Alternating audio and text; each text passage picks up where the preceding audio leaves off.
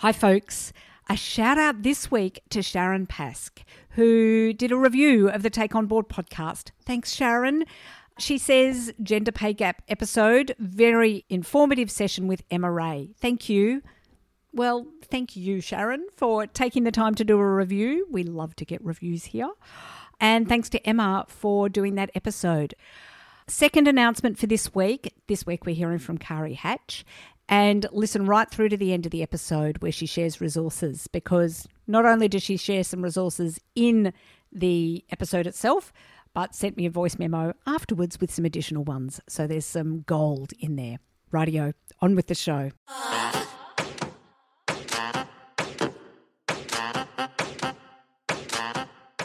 Hello and welcome to the Take On Board podcast, where we talk all things boards and governance. I'm your host, Helja Svensson. Being on a board can be interesting, valuable and exciting, yet it can also be really lonely, challenging and hard. So here at Take On Board, we'll bring you weekly tips, tricks and advice to help you build your governance wisdom. We'll shine a light on how to navigate your way onto your first board or to build your board portfolio. We'll also help you to work through those challenges that keep you awake at night. Each week, I'll talk to women who have been there, done that, and together we'll discover what we need to take on board to be your best in the boardroom.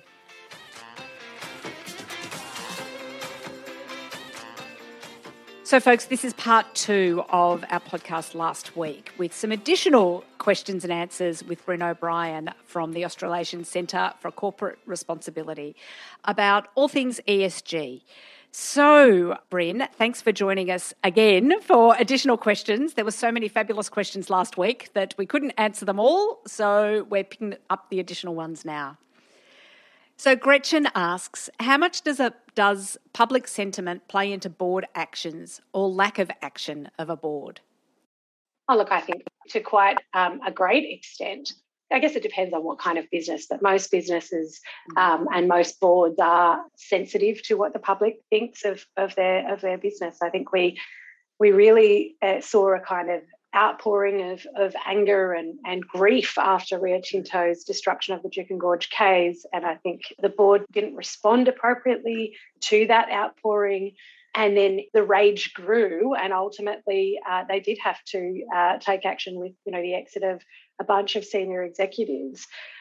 Similarly on climate change, the major fresh food retailers, Woolworths and Coles, have been quite aggressive in their decarbonisation of their stores, their physical assets, because their customers are demanding it of them, and because there is an opportunity for them to show leadership.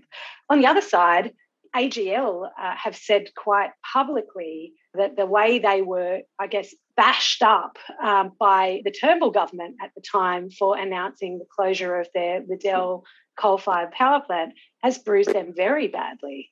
So that kind of political sentiment is absolutely relevant to how boards are responding to ESG issues. But I guess in the climate space, what I would emphasise is public sentiment is a lagging indicator. The public sentiment is lagging behind the science right now. So clever boards will look at where public sentiment is as an absolute minimum floor and then go much, much harder than that. I think the general public really has not absorbed just how urgent the challenge is and just how big it is. So it is incumbent on boards to show leadership and go beyond that public minimum. The next question doesn't have a name next to it. So how do we move boards or company attention from short-term issues to longer-term transformative quality conversations?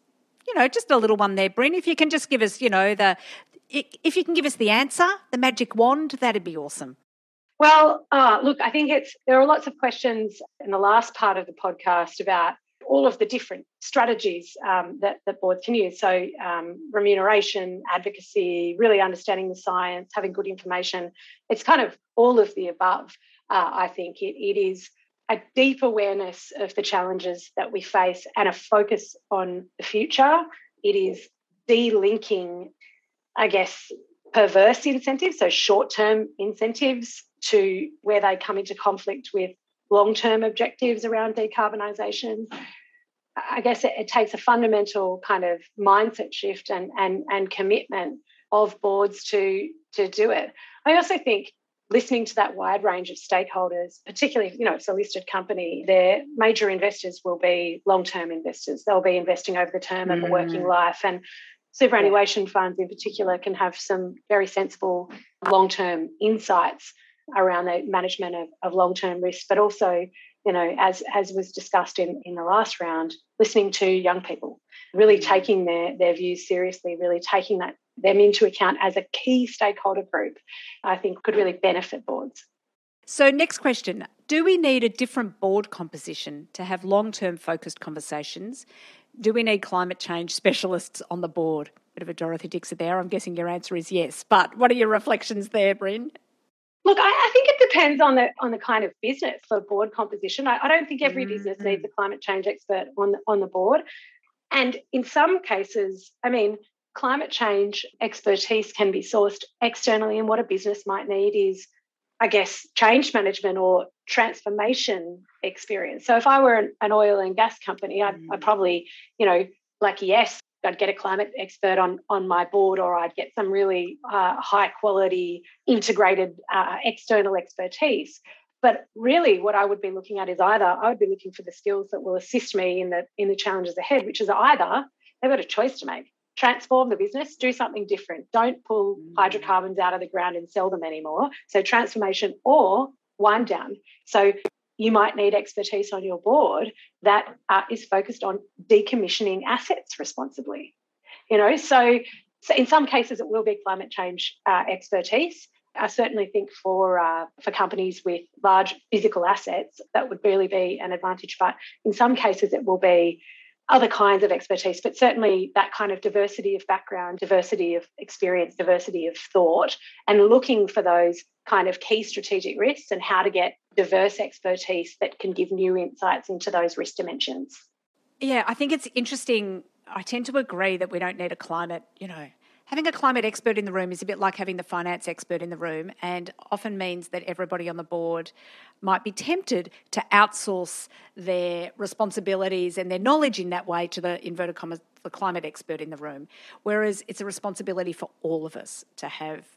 Absolutely. I couldn't agree more. You can't just switch off and defer to the expert on such kind of material strategic topics. And again, climate change is everything change. Yeah. Climate change isn't just about physical asset risk. It's about transition. It's about systems risk. It's about how different stakeholder groups will be disproportionately affected. So all of the directors around the board table need to have an understanding of it. In some cases, yes, it's going to be helpful to have, a really deep expert. But in other cases, the real expertise that you might need is expertise in serving a particular stakeholder group. So the next question is from Jenny Selway, and she's asking, how predominant are conversations regarding adaptive asset management strategy to protect an organisation from climate risk versus emission reductions and offsets? What are your thoughts there? It's dependent on the business, and each company it will have its own asset profile and its own idiosyncratic ways that climate change appears as material. So I think we've got to be looking at all of those risk dimensions and all of the opportunities as well. So, for example, there's some companies on our index that really contribute massively to the causes of climate change. And those companies, there's no kind of adaptive strategy that they can pursue. They really need to rapidly, aggressively decarbonise.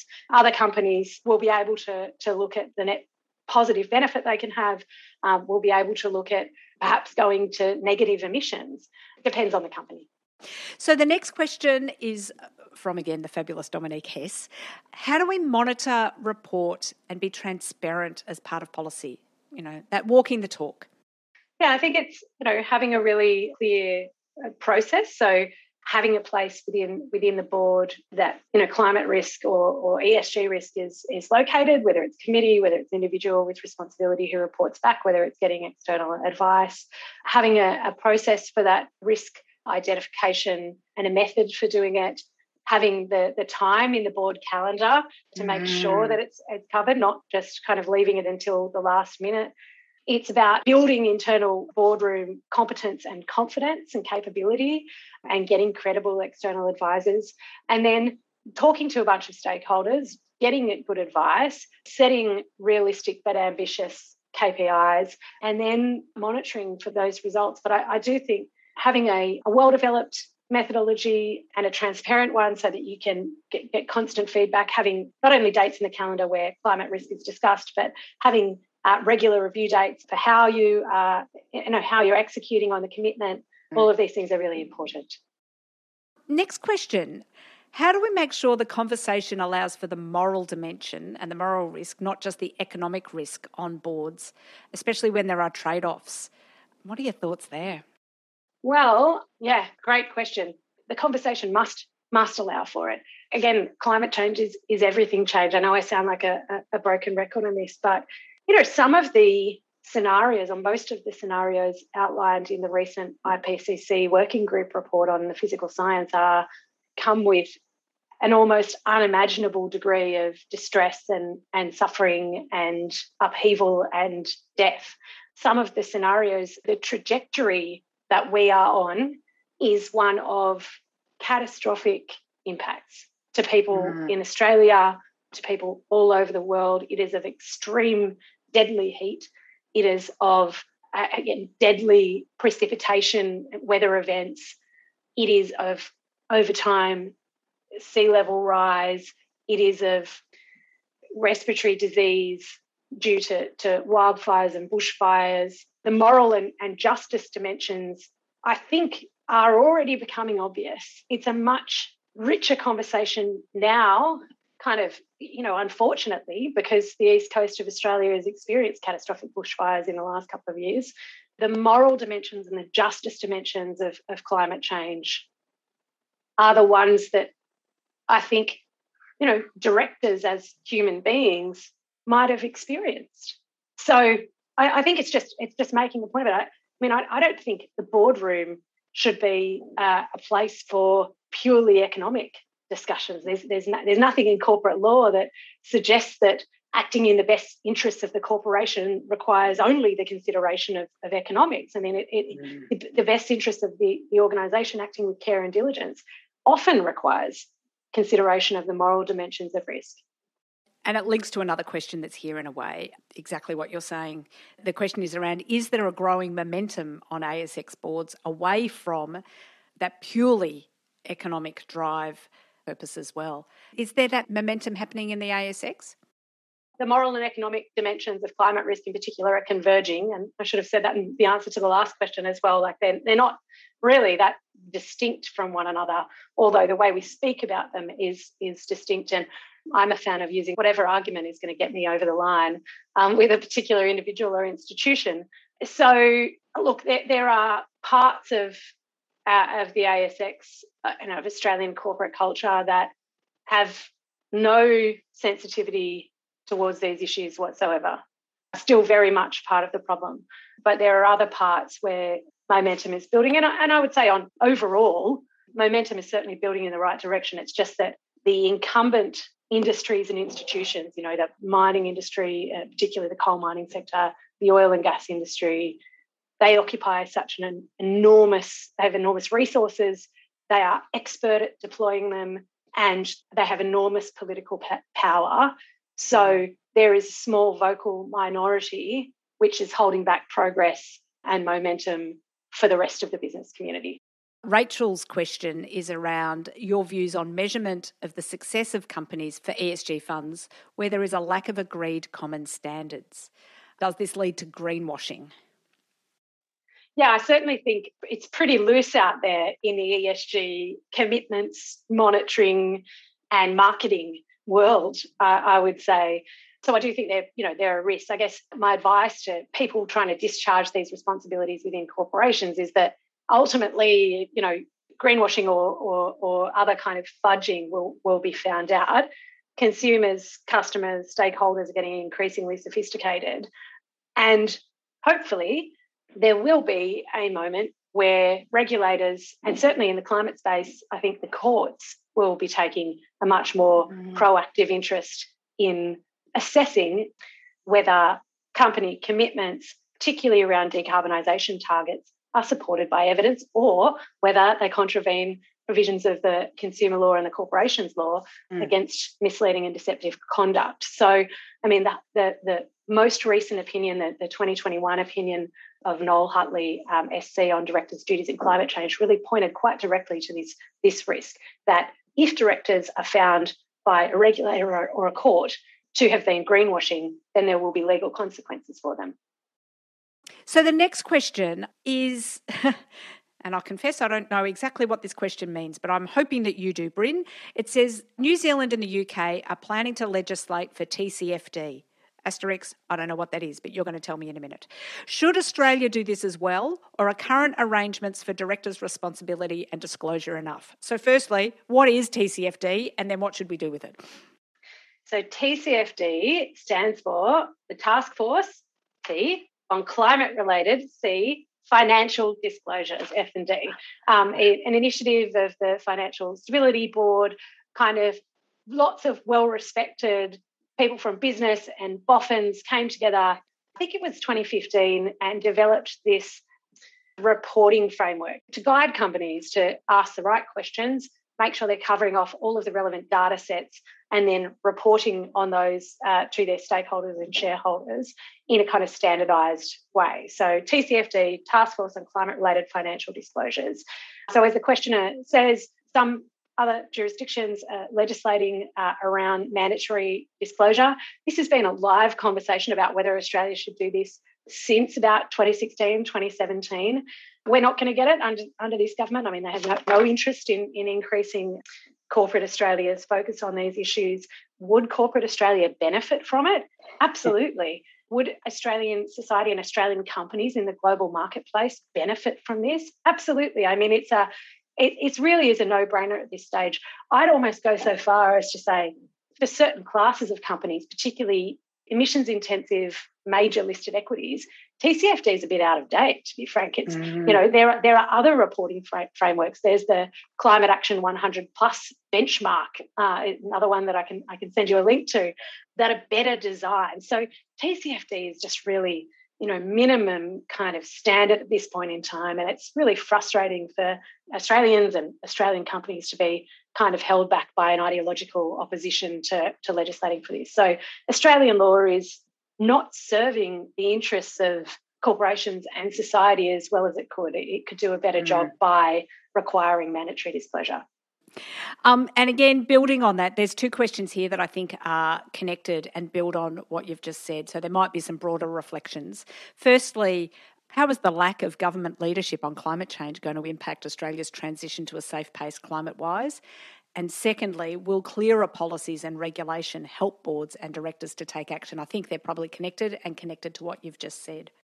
We're getting to a crunch point. So the lack of political leadership in Australia, for every day that we delay taking some of these actions that we need to take, ideally, you have a just and orderly transition from a high carbon economy to a low carbon economy. But every day that we delay, the chances of just and orderly diminish. We will transition one way or another to a low carbon economy, because the entire world will demand it of us, and because there will be no market for our emissions-intensive export products. So, there just won't be a market for coal. There won't be a market for oil and gas, or the market will be very, very small at some point in the foreseeable future. We're really behind the game here. We should have been looking at transitioning these industries for a long period of time. And our societies, our communities and our companies will not be served well by this delay. So we will transition. There is an inevitability about energy transition. It will happen. It must happen. But the justness and the orderliness of it is put at risk for every further day of delay. And that is political leadership that is lacking. It's that level of coordination that is required that can only be delivered by the state. It can only be delivered by the government. It is not the role of corporations. I mean, corporations are, in many respects, or a big part of the sector is well ahead of government. Then there's the other part of the sector that's holding government back and almost, holding them hostage in certain respects. The level of coordination, the level of policy and planning required, it is the role of government. It is the role of the state to do that. And what we're seeing now is that subnational governments, so our state governments, are stepping in and doing some of that work, but the federal government is just nowhere to be seen, and it's a real shame, and it will hurt our society ultimately. I was going to say great thanks, but not really any thanks at all, and no greatness there about anything that you've just said. Unfortunately, everything you said was fabulous, but, it's all not good news, is it? It's pretty grim. I mean, yeah. But, Australia is increasingly an outlier on this. We were ranked last in the OECD on our climate targets because, we're a wealthy, prosperous country with a high standard of living and an emissions-intensive economy. We've got a really educated population, but we're hugely part of the problem. That gap between what we should be doing and what we are doing is, it's just extraordinary in Australia. And I mean, the rest of the world is taking notice at this point in time. I regularly hear from colleagues in other parts of the world saying, like, what on earth are you guys doing down there? What on earth are we doing? It's an excellent question. So our final question, and I think we've touched on this, but it's actually a nice way to close it out, I think, in a way. It comes from Alicia Rathbone. What are your tips about how we go about introducing this topic and having a genuine discussion on impact for our organisations? Well, great question. And look, I keep saying this, it feels like a bit of a cop-out, but I think it depends a bit on the organisation. I think one of the things to be mindful of is that even though it is a crisis and it feels overwhelming, is that this is a marathon, not a sprint. Or there might be sprints within the marathon, but this will be the work of our lives as directors. This issue is not going anywhere. We will have to keep building competence and confidence and capability and relationships across the term of our careers as directors. Boardroom conversations are always like this, right? Bringing people along, bringing people, on the journey with you. So I would say, look, depending on the kind of businesses and the challenges that you face, you could work on staging the conversation, on just getting a sense of people's capability and confidence. You can look at a board kind of questionnaire or skills audit and go from there. Seek external advice. We're fortunate in Australia to have kind of a community of climate scientists and boffins who, in my experience, pretty eager to jump in and assist in delivering information to people who have the power to make decisions to improve our situation. I think so. There's those internal board kind of conversations, and then moving along that journey of having a process to manage climate risk and engage in advocacy externally with or listen to stakeholders, and then go to government and trade association stakeholders. There's lots of things you can do. This will be the work of your entire board career, and there are people out there who are eager to help, and certainly ACCR is very keen to assist. So if there's anything we can do, please get in touch. We'll gladly assist. What a beautiful way to close us out. So folks, we will make sure ACCR's details are in the show notes as well. As always, if you're out walking, listening to this and are like, I can't manage the phone and also check the show notes, just go to the website. All of the links, as well as transcripts of the episodes, will be on the website, so you can just go back to it later. Bryn, amazing. Thank you so much. I can already tell from the feedback that's been piling into both my text and my inbox. We're recording this straight after the event, and people are just so grateful and invigorated, I think, by the conversation that we've just had. So thank you for sharing with the Take On Board community today. I know, how did you just frame it a moment ago? This is the task of our lifetime as board directors, and having this sort of information at our hand I know that people in the Take On Board community are up to the task. So thanks for giving us the tools to make that happen. Well, thank you. It's been an absolute pleasure.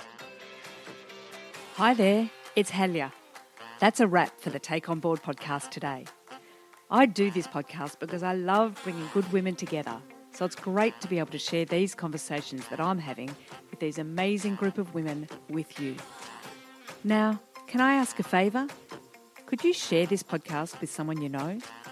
Perhaps you can share it with some of your board colleagues or someone else that you know that's interested in exploring all things boards and governance. With your help, we can grow the Take On Board community. Last but not least, if you want to continue the conversation, you can also join us over in the Take On Board Facebook group, where there's lots of great discussions, tips, tricks and resources being shared. I would love it if you can join in the conversation there. You can find it by searching Take On Board in Facebook. Thanks for listening, and tune in next week for another fabulous conversation.